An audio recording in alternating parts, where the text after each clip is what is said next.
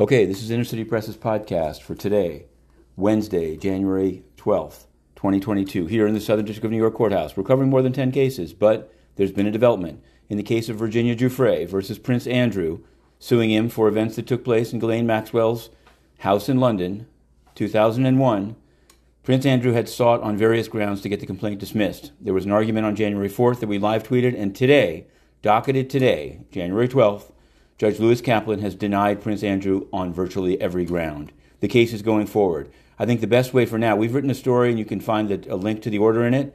Here is Judge Kaplan's findings in summary form. Dismissal on the basis of the 2009 agreement is not justified on this motion. That's the agreement between Epstein and Giuffre. The complaint states legally sufficient claims. Number 3, the attack on the constitutionality of the New York Child Victims Act is without merit. And number 4, defendant, that is Prince Andrew, is not entitled to a more definite statement. He will get the detail he seeks during discovery. This means the case goes forward. Now, what's going to happen?